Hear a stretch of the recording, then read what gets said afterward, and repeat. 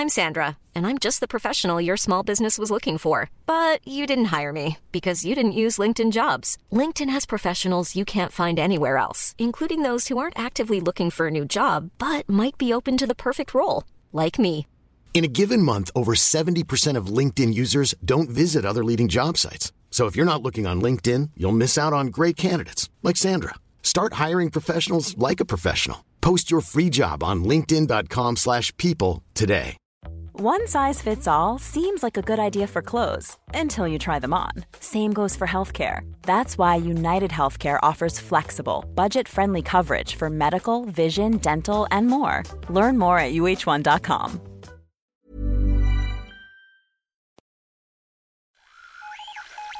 What in the world is happening on Wall Street? Economic indicators. Who knows where this is going to end up?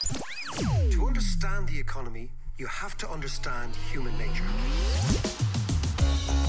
This podcast is powered by Acast. How are you? Christmas Eve. I hope you've got there. I hope the family are all right. Ho, ho, ho. Ho, ho, ho. John is... excited. He is excited. I'm beside myself. He is excited. Wait, I'm going to stay up really late tonight. Anyway, do you remember we used to go to midnight mass? Don't get me started on that. Yeah, that was it was the only time we went to mass. I know, it was hilarious, wasn't it?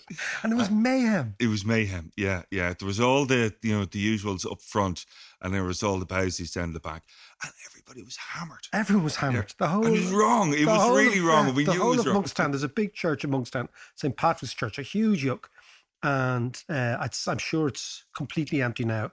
But on the Christmas Eve in the mid to late 80s, it was just mayhem. Yeah. And the funniest thing is, it was an event. So you left the pub to go to mass in order to see the chaos. It was also a quiet place to roll your joints. Yes, I remember that. It was our good mate Murphy, who was... Murphy, yeah. Yeah, the finest joint roller in the whole of South Dublin. Maybe in the whole of Ireland at the time. But just the excitement. But trying to avoid your mum, though, as well. Yeah. That was Jeez, hope Ma's not here. It's essential. But it's the sort of excitement you have. You know when you start laughing in school and your shoulders are going and you can't stop? Yeah. It was the same sort of thing at mass, Yeah. compounded by rakes of gargle, a few spliffs, and just a giggle. But what I always remember was so interesting, we actually explicitly left the pub to go. Yeah. Right? Like we kind of kicked ourselves out of the boozer to go. Anyway, midnight mass. What are your best memories? Actually, what are your best memories of midnight mass? Catch us on Patreon, patreon.com/David McWilliams. So, Hedge, you're all good. We're nearly there. And actually, I'm looking forward to this Christmas. I know we've been locked down, but I'm actually keen to stay in and just do nothing. Okay, I can tell you that John, you can be rest assured that John will be knocking on the door here in about 2 days saying, get me away from them, get me away from them. But let's go and talk to Kev Cunningham, our pollster mate, because he has a very interesting piece of research about breaking down Ireland and Irish society based on our perception of COVID. And there's an interesting link between how you look at the lockdowns, COVID, etc., and where you're going to vote. Ooh, and that's interesting. Okay. So let's get him on the line. Now, it's been a long, long year. I'm looking at John here. He's looking at me. We're sick of the sight of each other, thinking 2020. Yeah. Thanks be to Jesus, that's over.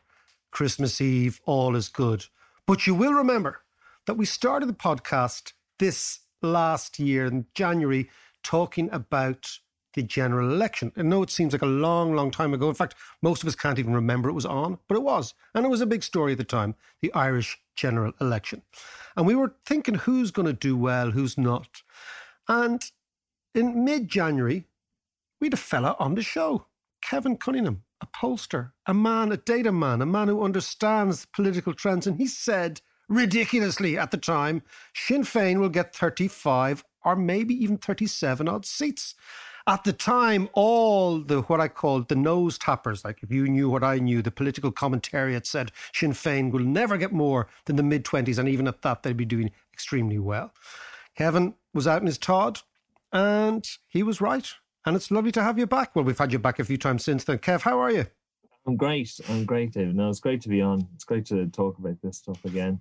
Well, I tell you, you have a great new story, which I think is fantastic. And it's breaks the society down to tribes with respect to our view of COVID. Now, I think this is a beautiful way of looking at political dynamics, social dynamics, etc. I wanted to ask you, explain to me two or three things. First is, what is this tribal analysis of Ireland, or cluster analysis? Number one. Number two, how does it work? And look, number one, what is it and why is it important, and why is this the sort of go-to type analysis now of all political pollsters?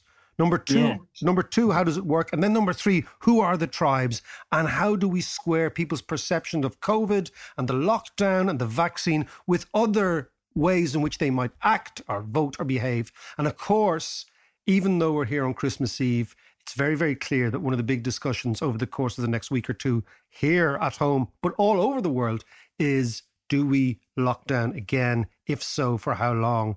And what happens as the vaccine gets rolled out, and what people's perceptions is. So, Kev, take me through the whole thing.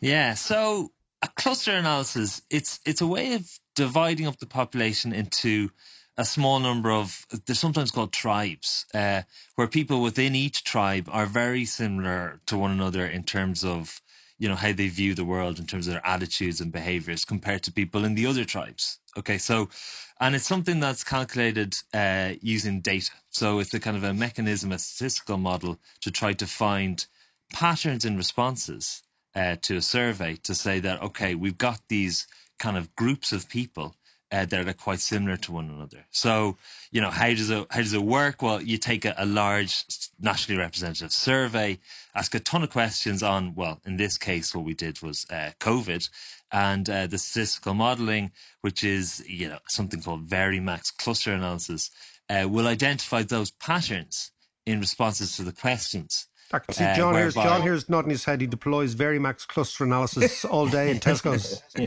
It's very, very sensitive, highly sensitive algorithm going on over here. It's always running in the background. It's always like ticking away. You can hear there's a whir of activity going off the top of John's can. You know, the Pope's Children was a form of cluster analysis in a way, right? You know, it was a kind of way of grouping people in terms of how they view the world in a kind of similar way. It was. Yeah, but this is a game, Mac. But this is a far more sophisticated version. That was the back of the envelope approach. This has got. Isn't it always? No.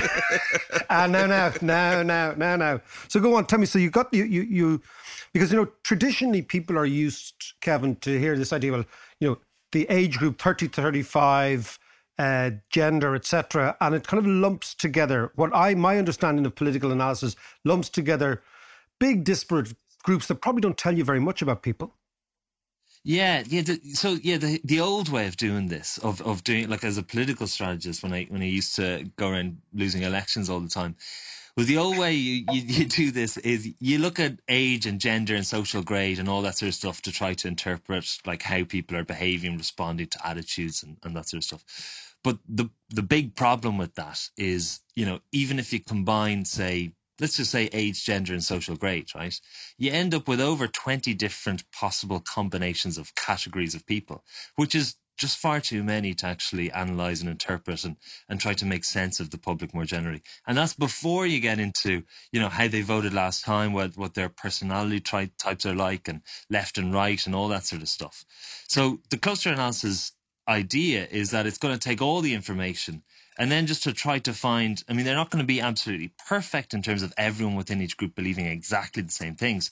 But broadly speaking, it'll find what are the variables and what are the things that help to group people into these different cohesive groups. And yeah, it's basically a first step for any kind of modern campaign to divide up the country using a cluster analysis, and then to interpret, right, what are our policies going to look like? How is this group going to respond to it? And the cluster analysis can kind of give you that kind of sense that you would otherwise get, you know, back in the day from politicians when they're knocking on doors just talking to loads of voters. Nowadays, when they don't really do as much of that, this sort of thing is just a really good idea, a way of trying to get just a good feel for what the public looks like and where their kind of touch points are and that sort of stuff. Well, Kevin, let's look at it, because obviously the big issue is COVID, right? You went out, you've done the survey, you asked people what they thought of Tony Holohan, you told what they told the government, the lockdown. What did you find? What are the tribes in Ireland with respect to COVID? Where do people sit? Because sometimes, you know, it's really funny, if you're on Twitter, you can think that everybody supports a zero lockdown. Or you might go down a rabbit hole and you think everybody is anti-vax. Or you might think that everybody is sceptical and wants to open up. What's the actual lie of the land? Yeah. So, I mean, I thought this was absolutely fascinating because sometimes cluster analysis gives you something. And in this case, it's really got to given a really definitive idea of what the kind of groups are. And there are 4 groups in Ireland, right? The first group, I'm going to describe them in order of from the most COVID zero-y, as you described, to the most relaxed in relation to the restrictions. Some of the groups in the middle are perhaps the more interesting one because they're kind of defining what direction the country is going, and they're the ones I think that the government listen to most. But the first group is the COVID zeros. That's 29% of the public. They've a low confidence in the government. They believe that the government went too far in relaxing restrictions. They're opposed to indoor dining, in favour of schools closing early before Christmas, and generally concerned about Christmas. They also don't believe that their friends, families and neighbours are going to abide by restrictions, which is an important consideration when we discuss some of the other groups. They rate Tony Holohan high, but they've low confidence in the government. And so that's just the kind of COVID zero group. They're more female than male, actually, which is quite interesting as well. Might I suggest, could there be more? I mean, again, if you're into zero, you're into lockdown, you're into the economy being put on ice, might there be more public sector folk whose incomes will not be affected, who know that, irrespective of what happens, I'll still get paid my wage? Could that be the case? Yeah, I mean, that certainly could be it. They are certainly more likely to vote for left-wing parties as opposed to right-wing parties. They're the least likely to vote for Fianna Fáil out of all of the groups, which obviously contains the Taoiseach and the Minister for Health. So they're definitely in that area. And I think, in the context of COVID, they're the kind of people we're going to hear a lot of as cases increase, and then all of a sudden you won't hear much from them when everything is okay, because they'll be quite opposite to the government and they'll be quite vocal in that respect. And they would be, sorry, Kev, can I just come back? And they would be some of the scientists you see on TV, some of the various scientists who tend to be much more, well, a lot of them could be very, very dogmatic about the zero COVID approach, and they hold up New Zealand as a possibility. That's that. So that's that tribe. Absolutely, yeah, that's it. Yeah, the scientists and the doctors would very much be in this group. And as I said, it's more female, so it's interesting that they're more cautious. The second group is the kind of government supporting group. This is the biggest group, in fact, and it's 37% of the population. I'm kind of thinking of them as almost a Goldilocks group in particular, because they don't think that things have gone, in terms of the reopening of the economy, they kind of think that the government has got it just right. Not too little in terms of not enough restrictions and not too much. They have very strong support for the government and typically support Fianna Fáil and Fine Gael. They're typically over 55 or over 65 as well.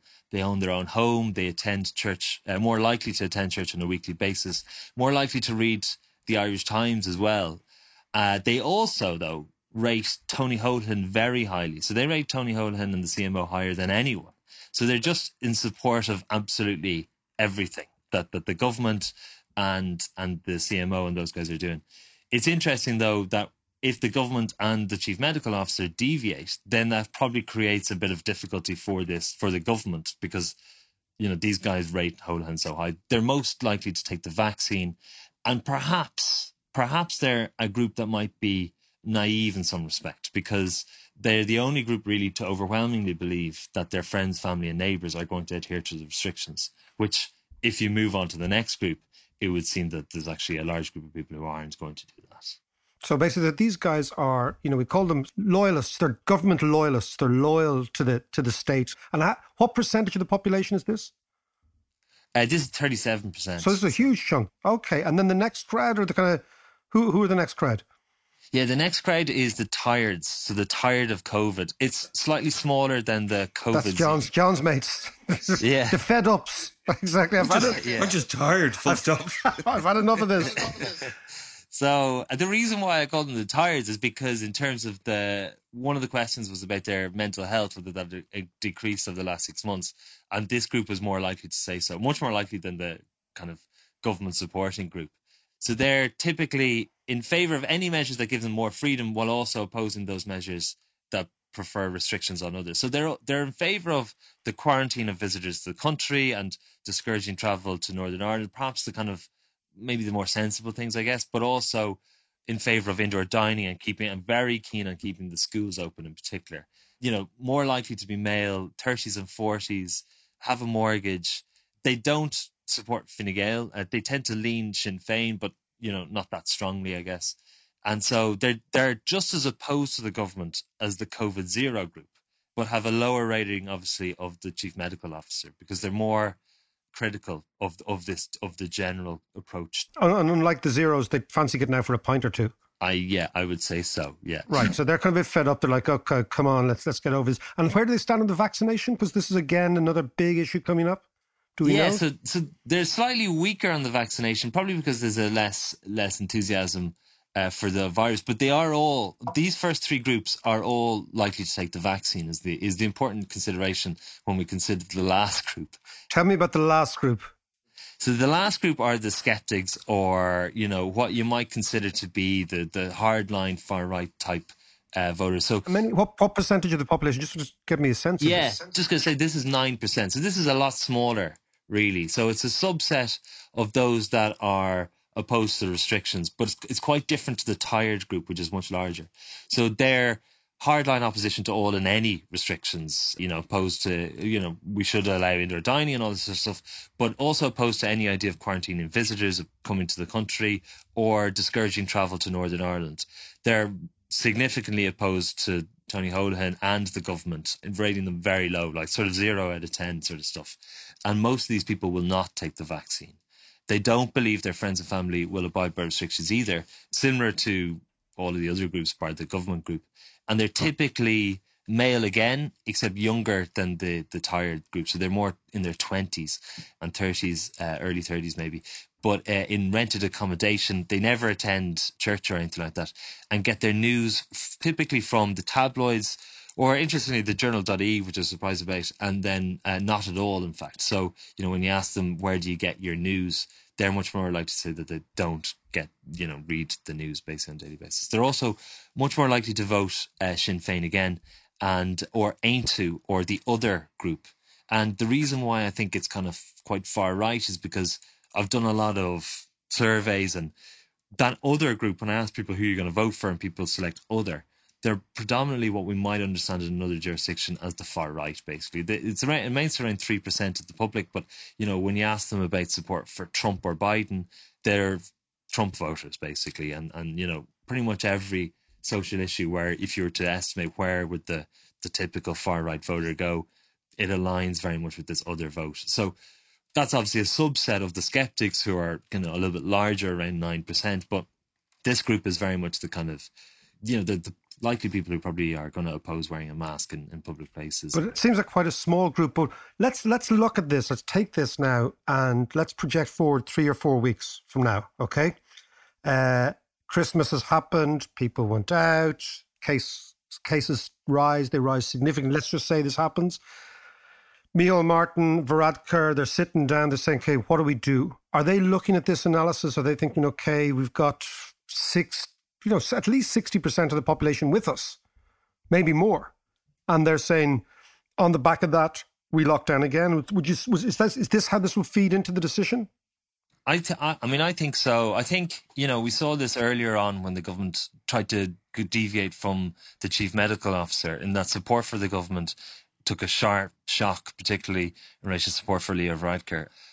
And so I think that kind of middle group, I think you can fairly well ignore the skeptic group, because they're not going to get much access. They're not going to get much influence on politics, because broadly most groups would kind of ignore them, basically. So the real balance is between whether the government side with either the tireds or the COVID zeros. And I think that depends on where that middle group, that large government supporting group, aligns itself. And this is a group, you know, that really aligns with Tony Holohan and those guys. So depending on how they approach the response to what happens at Christmas will be quite critical. I think the interesting thing about this group is they believe that their friends, families and neighbours are going to abide by restrictions, whereas a lot of people clearly aren't going to do that. So perhaps after Christmas, if we do get a kind of surge, a kind of a Thanksgiving-style surge that the States had, I think that will certainly jilt that particular group,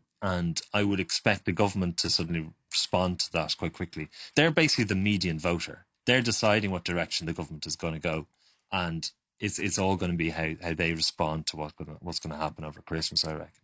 Now, it's funny, when you say that, Kev, can we just move away from the COVID, and just look at the country 2020, right? We start with an election. That government loyalist group is completely shocked by the result. They're not listening to people on the margins. They're not listening to the periphery. Sinn Féin do extremely well on the back of that. We still see now, there's a lot of people who say, not my government, not my Taoiseach. Remember all that sort of movement, right? Okay. What they're basically saying is these government loyalists, these 37% who are right behind Holohan, right behind the government, this is what many people would say is the entitled class, the class that aren't listening, the class that own their own homes. They don't have a problem with rent because they don't have to rent. They've got decent pensions. Do you see where I'm going with this? That all this reinforces yet again the sense of a split society. Yeah, absolutely. I think, we've done this just in relation to COVID, but, if you were to broaden this out into broader attitudes, I think you'd find some of those groups coalescing, maybe the Zeros coalescing with the other group that's kind of opposed to the government from from the other side. There is definitely, as you say, this increasing polarization within Irish politics. And you see it online, and you see it how journalists in the media and politicians are reacting to it to try to, take advantage really of that difference. I mean, we have an electoral system, I think I've said this before, but which is no different to the Maltese political system. And in Malta, turnout is 80 or 90%. It's the highest turnout in any country that doesn't have mandatory turnout, and by a long way. And the reason for that is because Malta is extremely polarized. I mean, political violence, I'm not suggesting we're going to go in that direction, but political violence is a feature of Maltese politics, because they have these two very opposed camps in terms of kind of a classic kind of right-wing group and a classic kind of left-wing group. And it's interesting that we kind of assume that our political system, which is proportional representation, STV and stuff, will sustain some sort of centre ground. But there's absolutely no guarantee that will happen. And as you say, there's these two groups, one older, probably owns their own home, who just might not see what's going on with that kind of younger group who are struggling in relation to paying rent and being able to afford their own home. I mean, just even if you think about it, if you're restricted by 3.5 times your income, the price of houses is just far, far beyond the average income multiplied by 3.5. Well, this is we'll leave it here, Kev, because it is Christmas Eve. But this is what I think happens all the time in politics, is that the centre that has a stake so misdiagnoses its own reasonably comfortable existence with the rest of society, that what we see it all the time is they rarely respond assertively or in time to what is a mass movement on the fringes. And the interesting thing about COVID, it kind of bears that out as well. Can I make a prediction, actually? Of course you can, Kev. So I think one thing that is probably emerging is, as you say, this fringe area. Like even though it's only 9% here, these kind of skeptics, I think that's going to emerge as a feature in Irish politics, and not just because there's kind of a right-wing opposition to the government, because this is the first time we've ever had the two centre-right parties in government together. So the only option for someone who opposes the government currently is a left-wing party. And I think we've seen that in Britain, certainly the first time when the Liberal Democrats went in with the Conservative Party. People might think of the Lib Dems as being kind of a left liberal party, but actually they used to get quite a lot of support from people who just didn't like, the Labour and left-wing brand, but didn't like the Tories either. And eventually when the Lib Dems went in, it created this vacuum for UKIP. And I think with kind of a government opposition dynamic where, the opposition is solely left-wing, it creates this vacuum for a kind of the emergence of a right-wing opposition group, for which I think is kind of creeping up. Like I've seen Aim 2 creeping up to 4% now in the polls, quite quietly, on the same level as the Labour Party and the Social Democrats. But there is that kind of emerging feature, which I think is going to happen in the next couple of years. Well, that is a very interesting way to conclude this conversation, the emergence of a right or far right group. And I like the way you've analysed it there. It's kind of like they've nowhere else to go. That's the thing, so that they have to go somewhere. And the UKIP came kind of out of nowhere.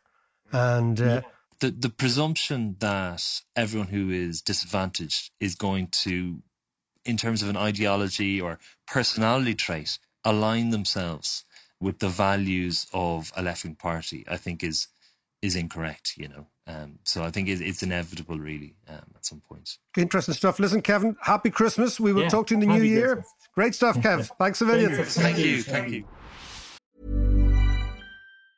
A lot can happen in 3 years, like a chatbot may be your new best friend. But what won't change? Needing health insurance. United Healthcare Tri-Term Medical Plans, underwritten by Golden Rule Insurance Company, offer flexible, budget-friendly coverage that lasts nearly 3 years in some states. Learn more at uh1.com. I'm Sandra, and I'm just the professional your small business was looking for. But you didn't hire me because you didn't use LinkedIn Jobs. LinkedIn has professionals you can't find anywhere else, including those who aren't actively looking for a new job, but might be open to the perfect role, like me.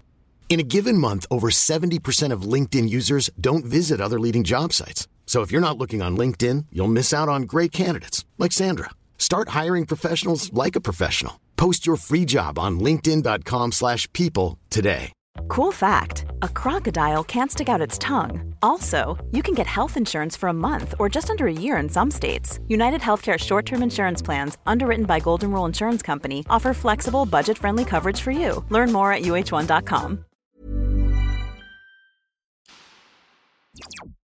Jesus, that's an interesting prediction he's making there. Putting his you-know-whats on the line. Yeah. But suggesting.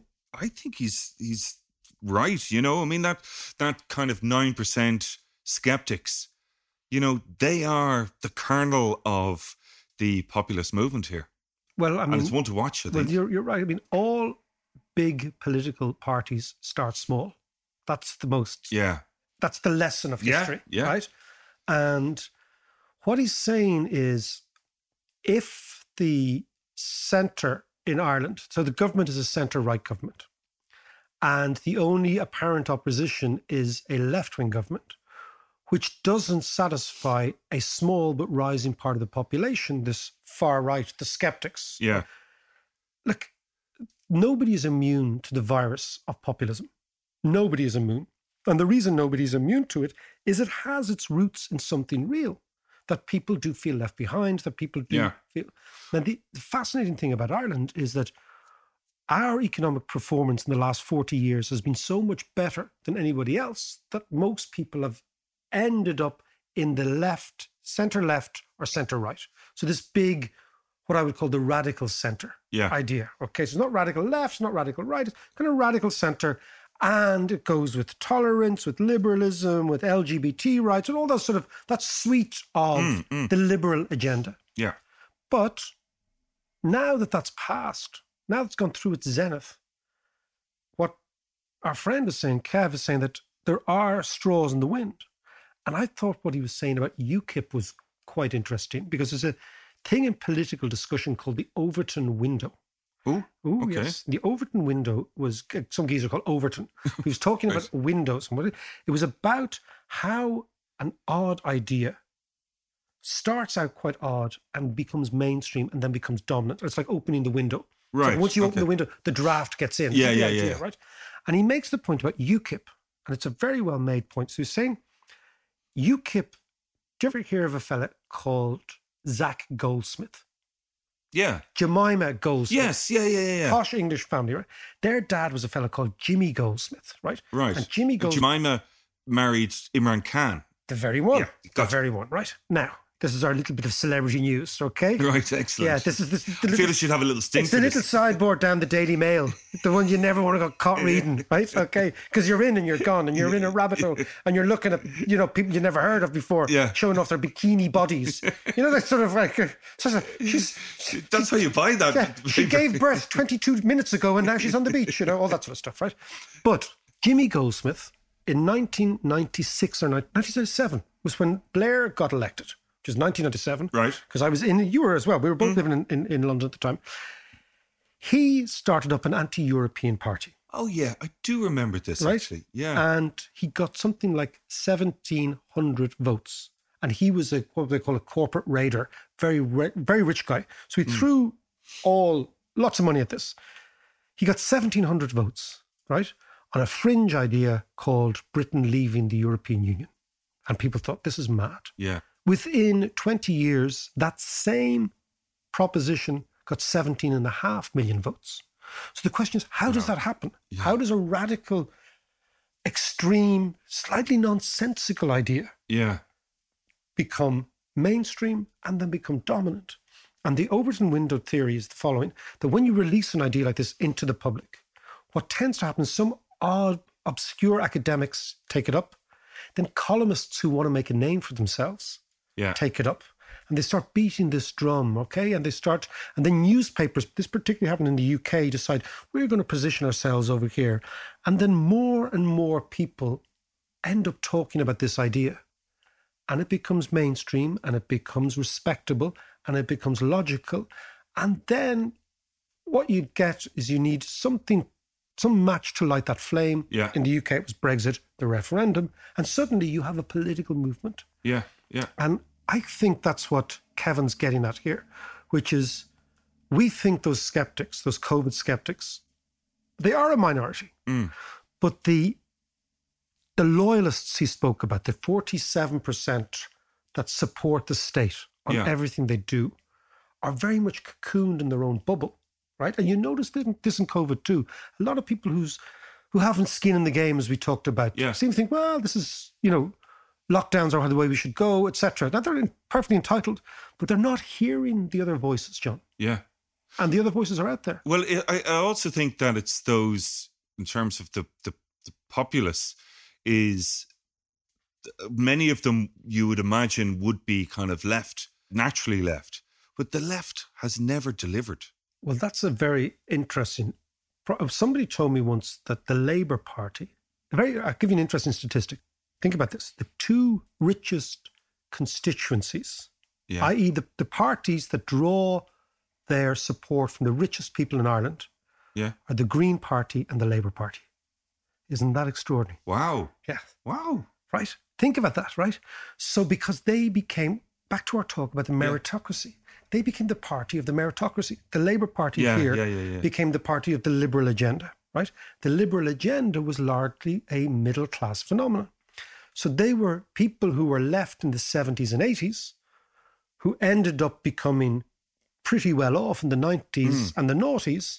They continued to vote Labour, but Labour never really clicked with working class Ireland.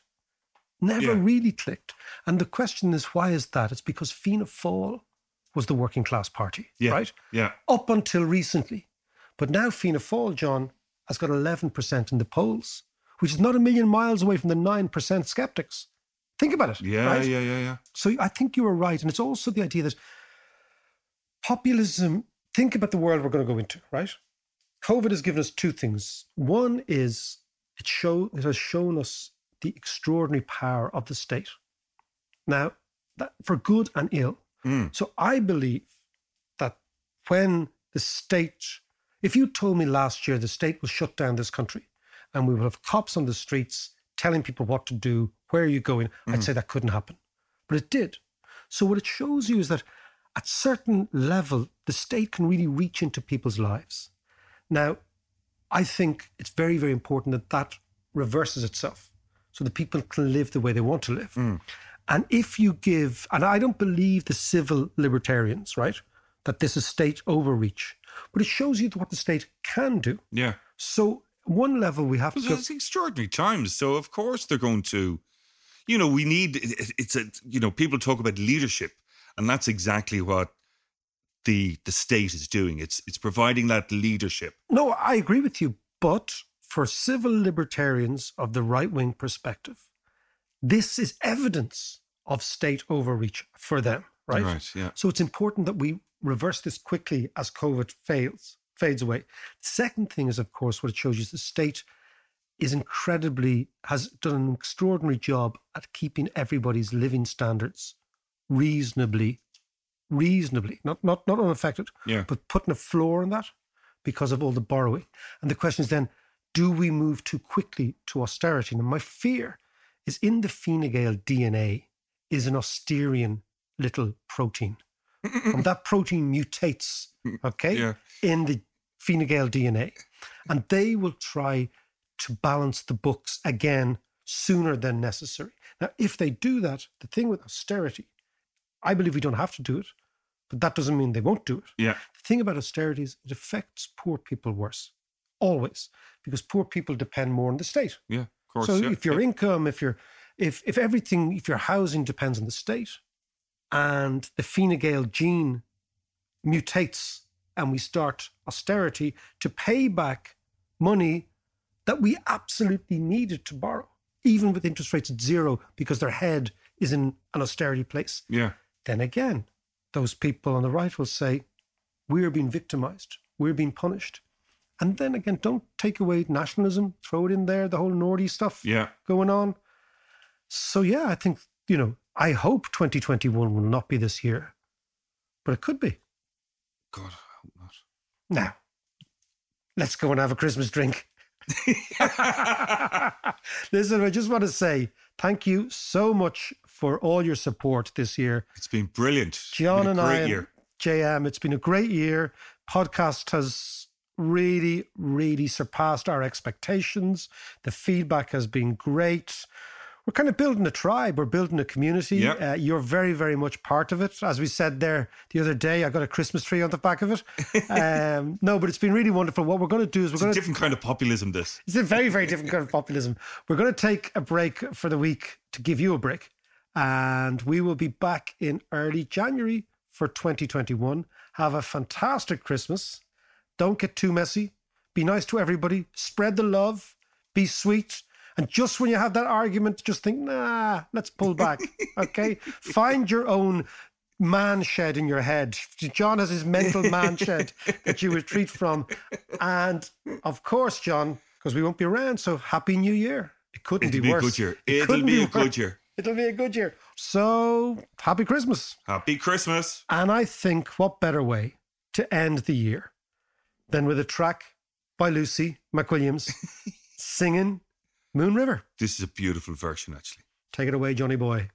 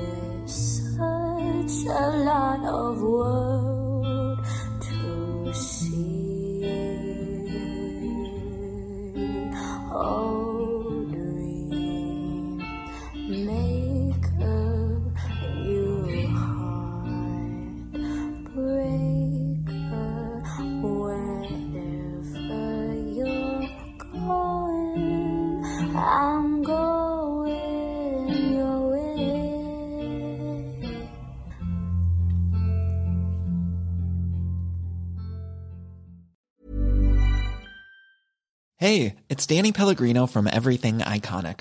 Ready to upgrade your style game without blowing your budget? Check out Quince. They've got all the good stuff, shirts and polos, activewear, and fine leather goods, all at 50 to 80% less than other high-end brands. And the best part?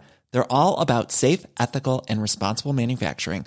Get that luxury vibe without the luxury price tag. Hit up quince.com/upgrade for free shipping and 365-day returns on your next order. That's quince.com/upgrade.